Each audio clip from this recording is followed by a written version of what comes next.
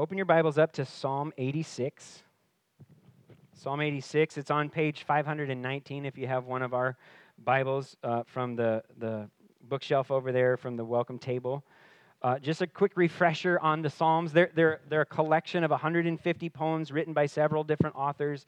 They span over hundreds of years of Israel's history, and these poems were set to music. They were sung by the people of Israel in worship to God. The book of Psalms was essentially like a hymnal, if you will, for God's people that helps bring their minds and their hearts and their voices together in praise to the one who created and redeemed them and who promised to give them a forever kingdom with a forever king.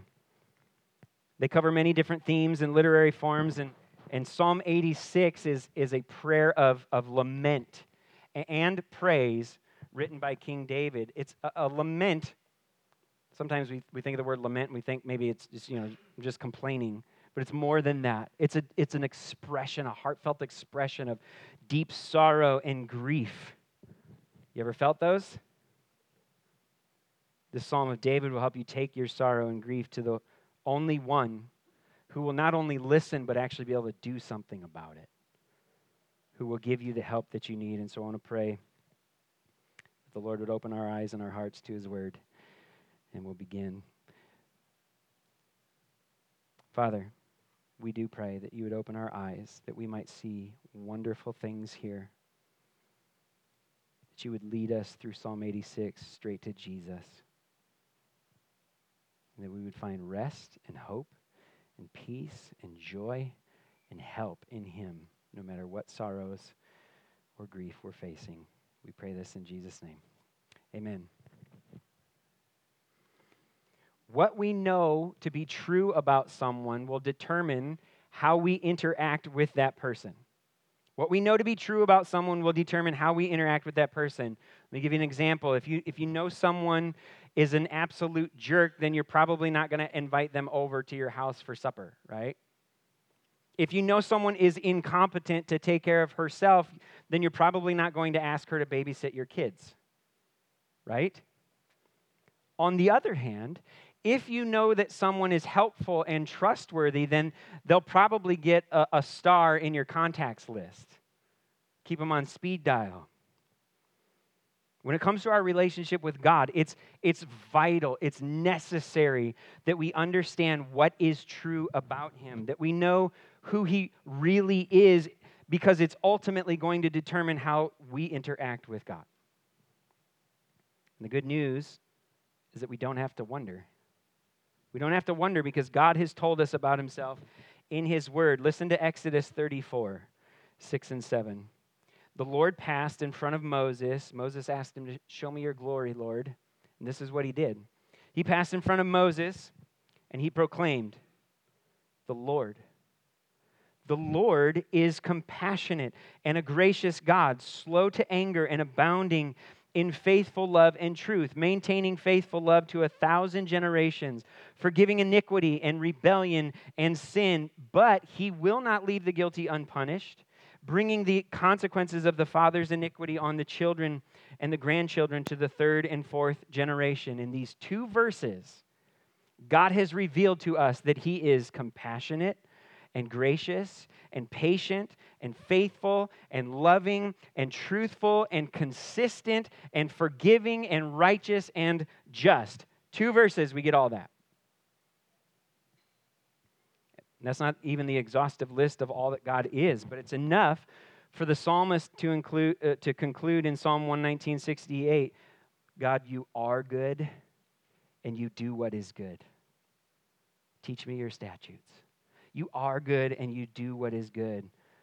Exodus 34, verses 6 and 7, this passage is fundamental to a proper understanding of who God is, and it's quoted time and again across the pages of Scripture by those who rely on these truths that God has revealed about Himself. This passage will form the backbone of our passage today of Psalm 86. Everything all the words that David gives us, they hang on this reality of who God is. And so here's our main takeaway as we work through this psalm today. Because God is good, we should call on Him for help. Because God is good, we should call on Him for help. Psalm 86 is going to show us that we should call on God because he is kind and ready to forgive, because he alone is God, and because he is compassionate and gracious. Let's start with the first one. We should call on God because he's kind and ready to forgive. Look at Psalm 86, verses 1 through 4. A prayer of David. Listen, Lord, and answer me, for I am poor and needy. Protect my life, for I am faithful. You are my God. Save your servant who trusts in you. Be gracious to me, Lord, for I call to you all day long. Bring joy to your servant's life, because I appeal to you, Lord. David opens this psalm with 4 petitions to God and 4 reasons for those petitions. The first petition is in verse 1. Listen, Lord, and answer me.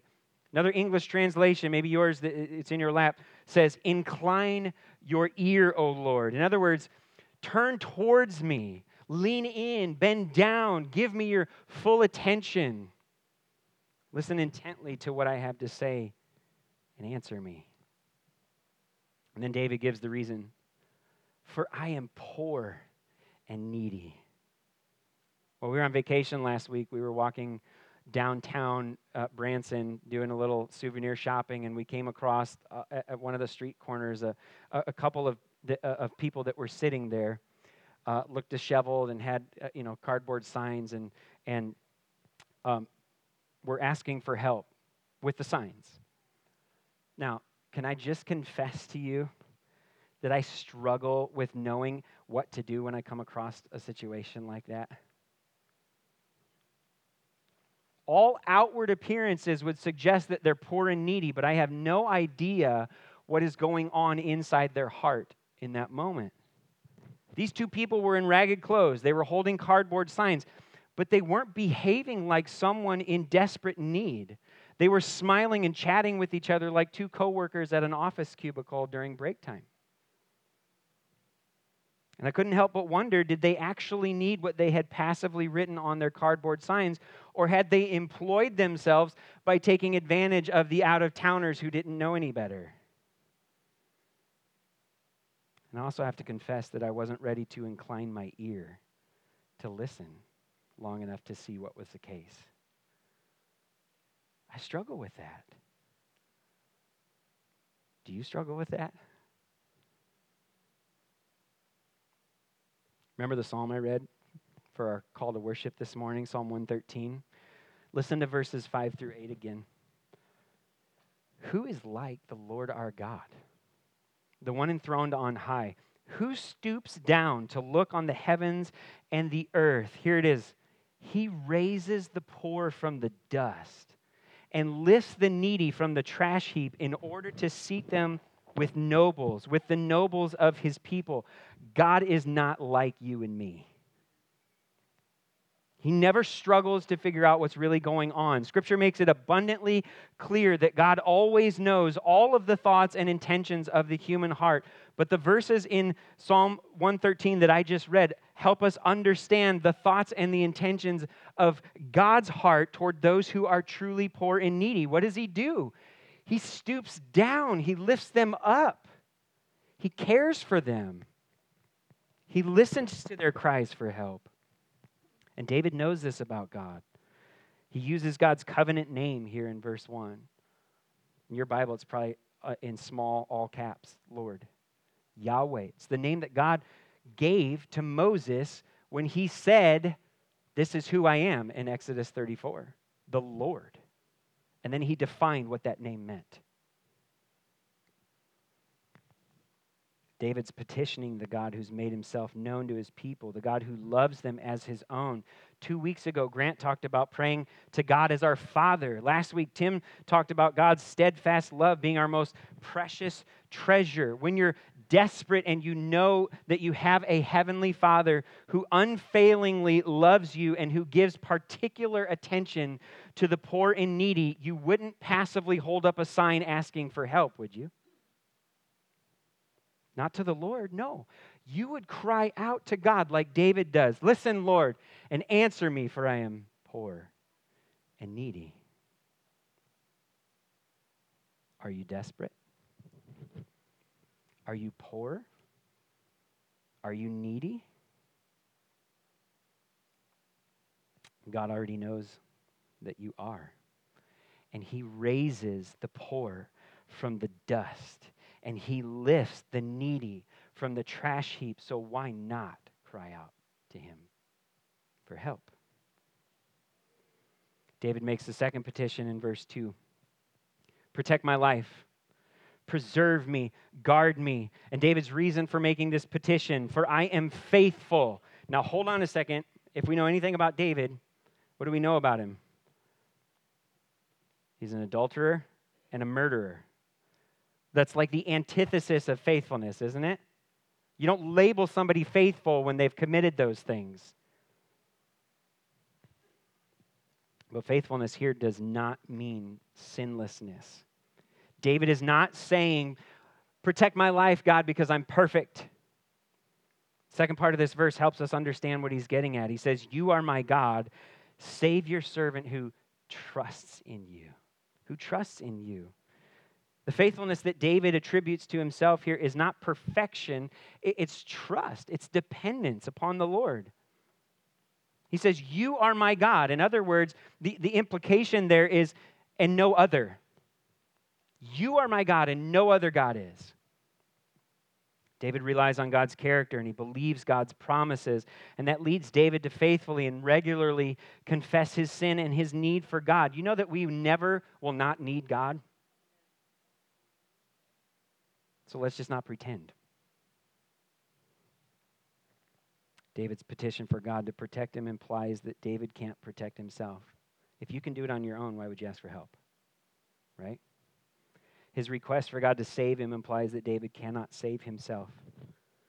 Every request for God to save, every saving act that God performs in the Old Testament is designed to drive us to the ultimate salvation that we all need and the ultimate salvation that God alone provides for us in Jesus Christ. If anyone could say, protect my life because I'm perfect, who is it?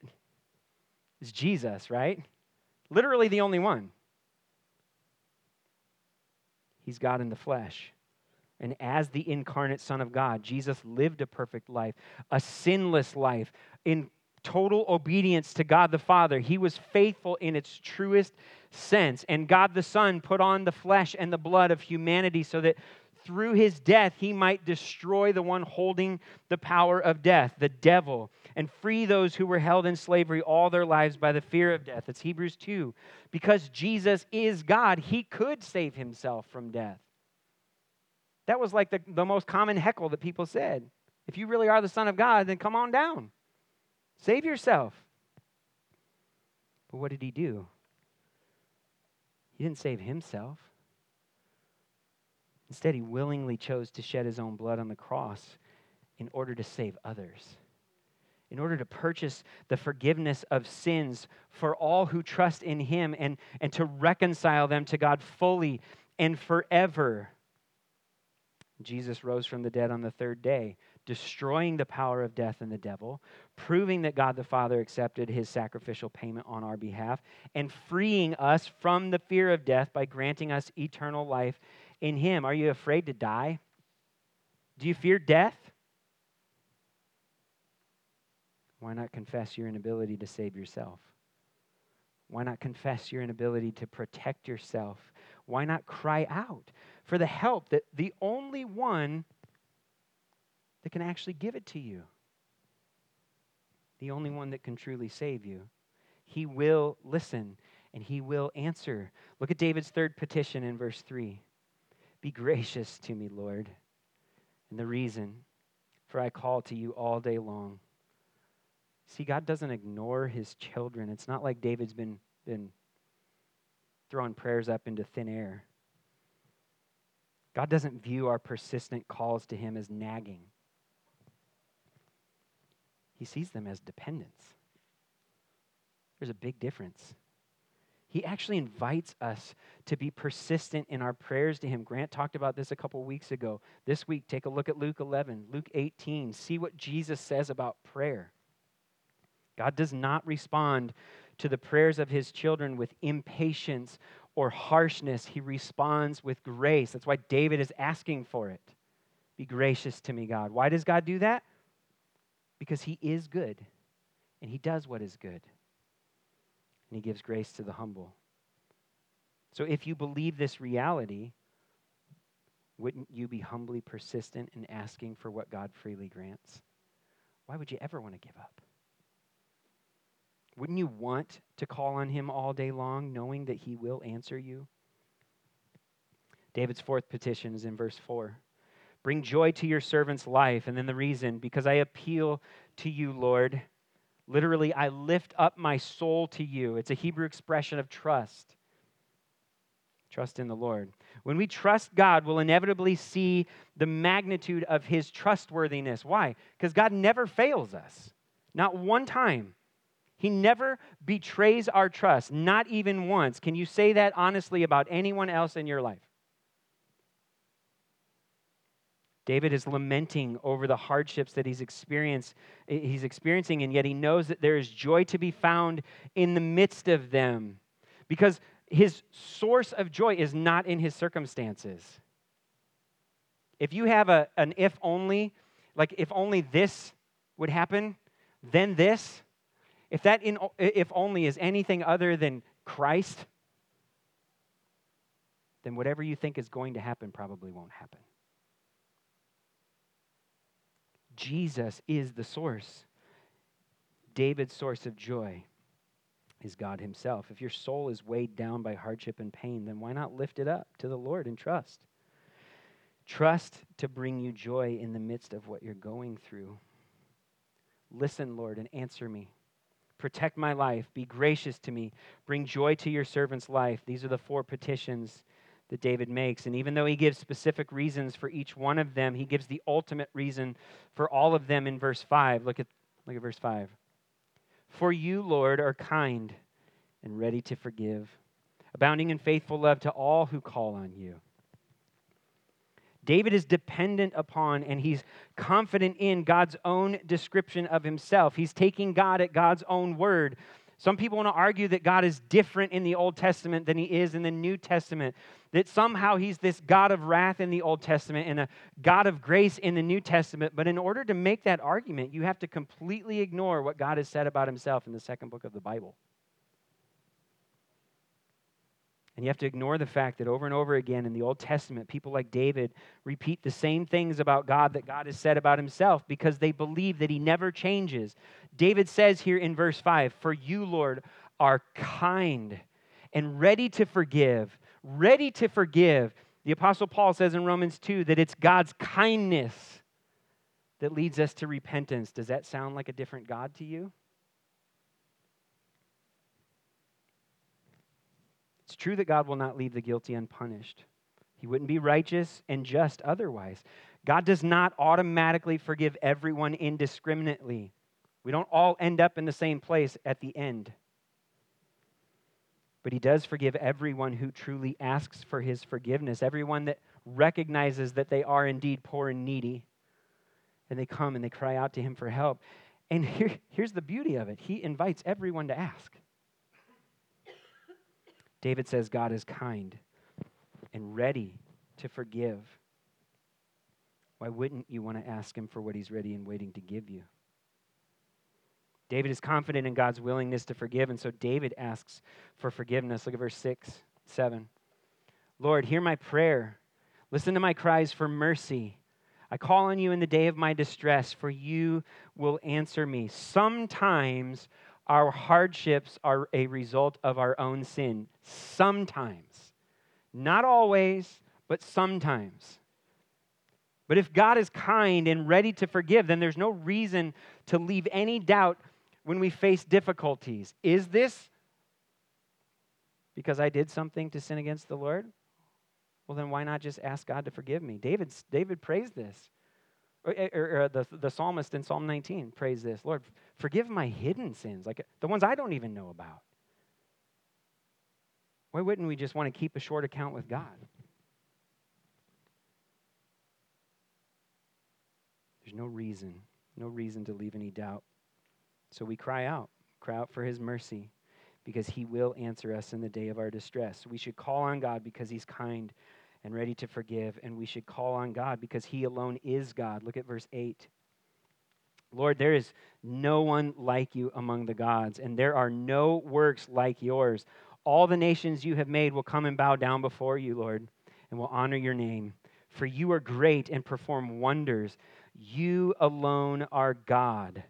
God has no equal, not in heaven, not on earth, not anywhere. Think about that for a second. That means that God, what God has said about himself in the fundamental passage in Exodus 34, no one else can make the same claims about themselves. Nobody.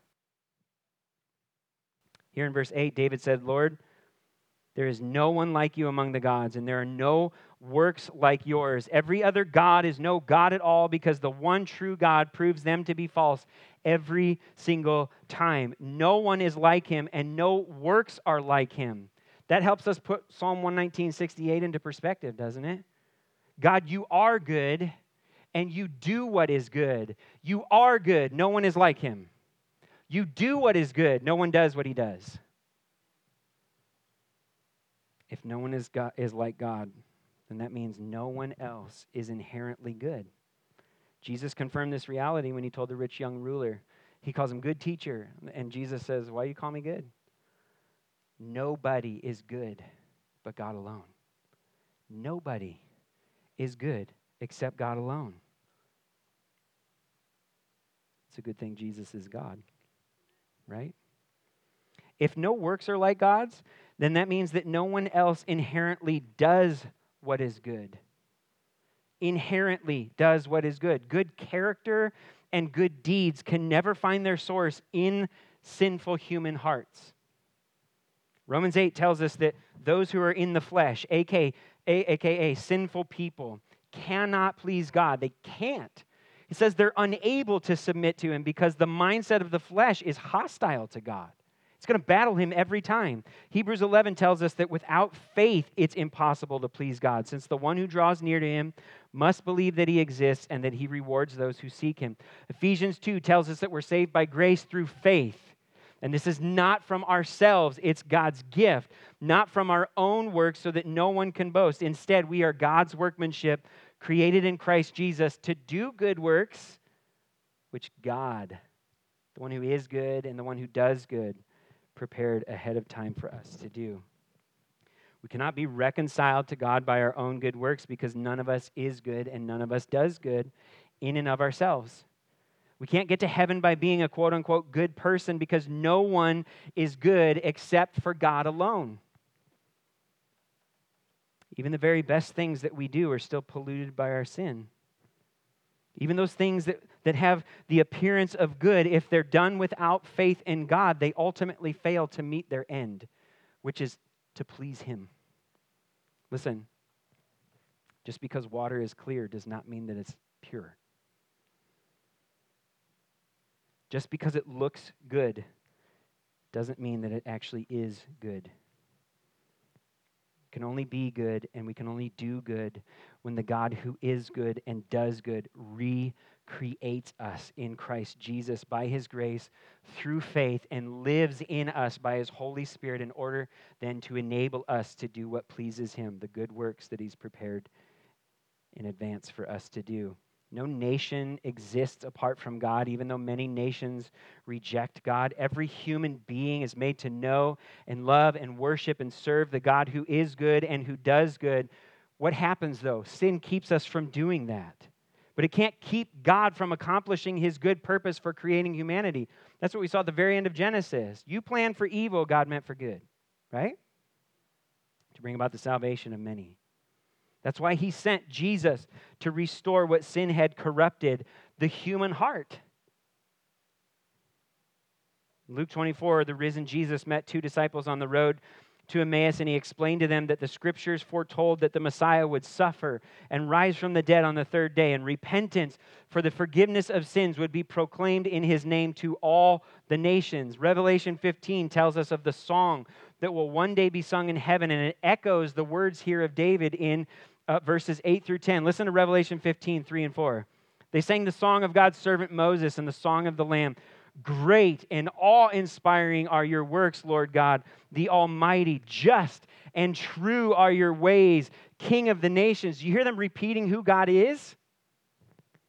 Lord, who will not fear and glorify your name? For you alone are holy. Translation, you are the only one that's good. All the nations will come and worship before you because your righteous acts have been revealed. Remember God's covenant with Abraham, that all the nations would be blessed through him? Here in verse 9, David, the king of God's chosen nation, Israel, and a descendant of Abraham, is proclaiming his confidence that God will indeed keep that covenant promise. The song in Revelation 15 celebrates that God has kept that covenant promise by fulfilling it ultimately through Jesus Christ, the true seed of Abraham and the King of Kings and the Lord of Lords. David's confidence in God's godness leads him to proclaim his own desire to honor God alongside the nations. Look at verse 11. Teach me your way, Lord, and I will live by your truth. Give me an undivided mind to fear your name. I will praise you with all my heart, Lord my God, and you will will honor your name forever. For your faithful love for me is great, and you rescue my life from the depths of Sheol. In 2018 at the Golden Globes, Oprah Winfrey won the Cecil B. DeMille Lifetime Achievement Award, and during her acceptance speech, she said this: "What I know for sure is that speaking your truth is the most powerful tool that we all have." That phrase, speak your truth, has become a pervasive mantra in our culture. It's meant to empower individual autonomy by allowing one to create one's own identity free from outside threat or influence. But let me ask you this: how can 8 billion people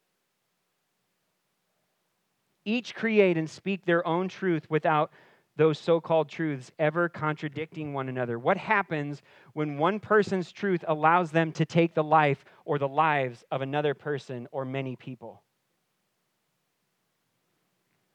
Speaking your truth is a powerful tool, but it's a tool of destruction, not a tool of freedom.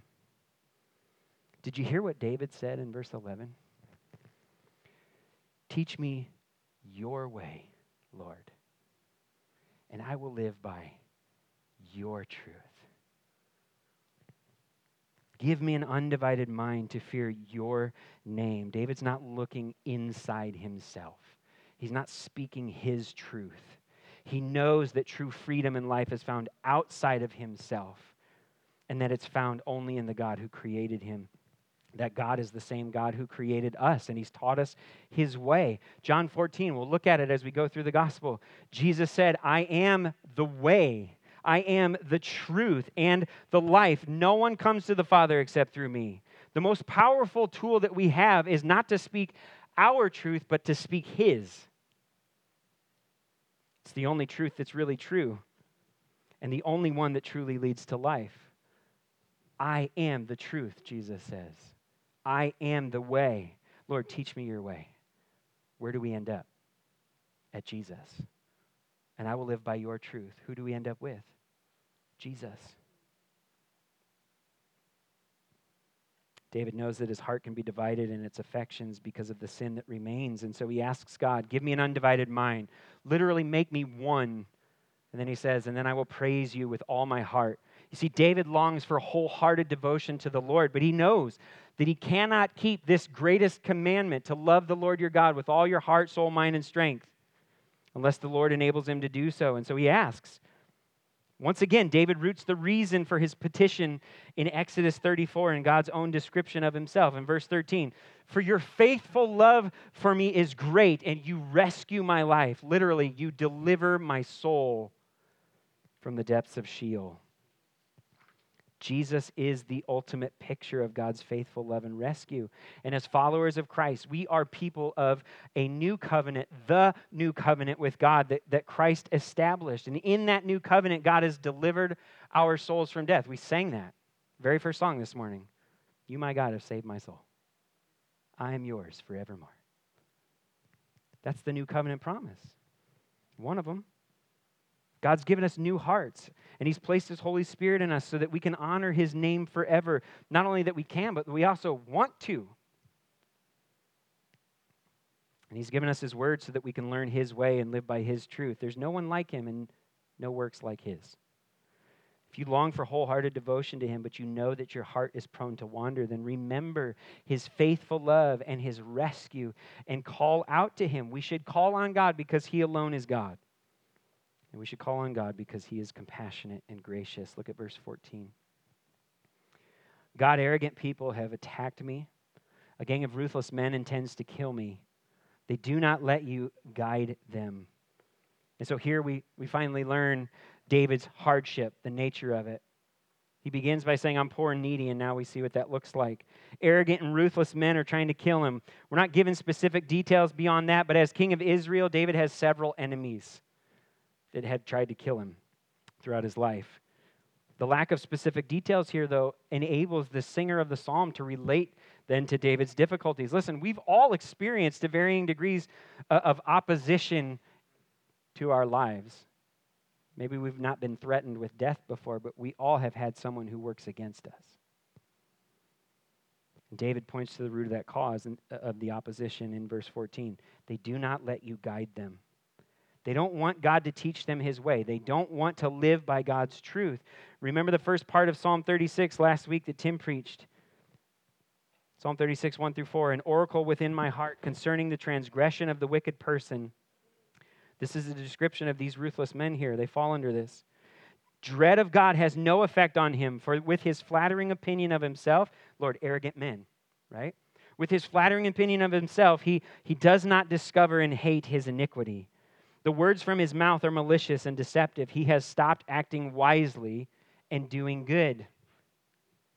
Even on his bed, he makes malicious plans, and he sets himself on a path that is not good, and he does not reject evil. Anyone who opposes God's people also opposes God's ways and ultimately opposes God himself. And yet, even though we have sin that remains in our hearts, we can be confident that God will never abandon us to our enemies because of it. And David gives us the reason why in verse 15. But you, Lord, are a compassionate and gracious God, slow to anger and abounding in faithful love and truth. All throughout this psalm, David has been alluding to God's description of himself from Exodus 34. Here he quotes God verbatim. As I studied through this incredible list of God's attributes, both here and in Exodus 34, I was struck by something that particularly stood out to me this time.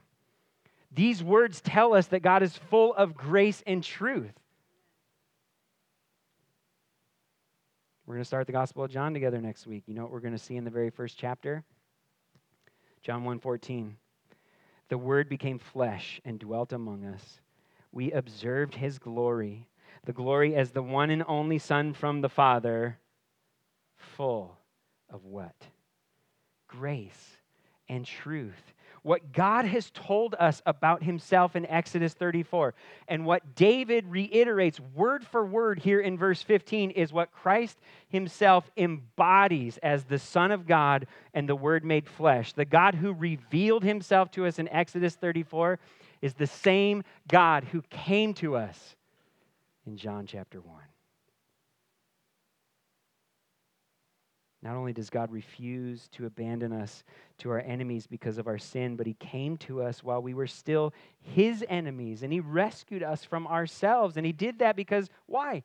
He's a compassionate and gracious God, slow to anger and abounding in faithful love and truth. And David's utter and absolute confidence and his utter and absolute dependence upon God and who God is leads him to this final petition at the end of the psalm. Look at verse 16 and 17. Turn to me and be gracious to me. Give your strength to your servant. Save the son of your female servant. Show me a sign of your goodness, and my enemies will see and be put to shame, because you, Lord, have helped and comforted me. Verse 16, if you look at it, it's a reiteration of the first three verses. Essentially, David's saying, God, be who you are. Be who you are and hear me and save me. And when he asks God in verse 17 to show him a sign of God's goodness, it's not because David is doubting that God is actually good. Think about how David has spoken about God throughout this psalm. Verse 5, for you, Lord, are kind and ready to forgive, abounding in faithful love to all who call on you. Verse 10, for you are great and perform wonders. You alone are God. Verse 13, for your faithful love for me is great, and you rescue my life from the depths of Sheol. Verse 15, but you, Lord, are a compassionate and gracious God, slow to anger and abounding in faithful love and truth. Is David questioning God's goodness here? No. You don't say things like that about God unless you're convinced that he's good. David isn't asking for a sign of God's goodness because he needs to be convinced of it. He's asking for it because his enemies need to be convinced of it. If David is saying in verse 16, God, be who you are and save me, then in verse 17, he's saying, God, show yourself so that my enemies will see you and see who you are, and they'll understand then who they are. Let your goodness expose their wickedness and put them to shame, because while they want to hurt and kill me, you have helped and comforted me. David doesn't ask God to destroy his enemies. Sometimes he does in the Psalms, but here he doesn't. He asks God to put them to shame. Perhaps in their shame, they'll realize that they have not let God guide them. And David's prayer will become their prayer, that God would teach them his way so they can live by his truth. Perhaps they will see God's kindness, and that will lead them to repentance, to the God who is ready to forgive. Perhaps when they see that God alone truly hears and helps those who call on him, perhaps they too will see themselves as poor and needy and cry to him for mercy. As we go through the Gospel of John, we're going to see 7 signs that point to God's ultimate goodness in Jesus Christ. And the good news of the gospel of Jesus is that God takes his enemies and makes them his people, his children, through his Son. Every one of us is poor and needy. Because of Christ, we can find help and comfort in the God who never changes. Did you notice how God's abounding, faithful love was mentioned in each section of this psalm? You know, God's love cannot be faithful if God himself isn't faithful. Because God is good, we should call on him for help. So whether you're his enemy or you're his friend, whether you're causing hardship or experiencing it, cry out to him. You literally have no excuse not to. Because he's kind and he's ready to forgive. Because he alone is God and because he is compassionate and gracious. God is who he says he is, and he always will be. May we be honest about who we are, poor and needy people, and may we see his goodness to us in Jesus Christ and say along with King David, you, Lord, have helped and comforted me. Amen. Let's pray. Father, we thank you for showing us your goodness in its fullness in Jesus Christ. And we pray, Lord, that you would help us to continue to be honest about our need. We are poor and needy, and yet you've supplied all that we need in Jesus Christ, and you've made us rich in him. Every spiritual blessing in the heavens. Father, would you be praised through your Son, all for your glory and our good, in Jesus' name. Amen.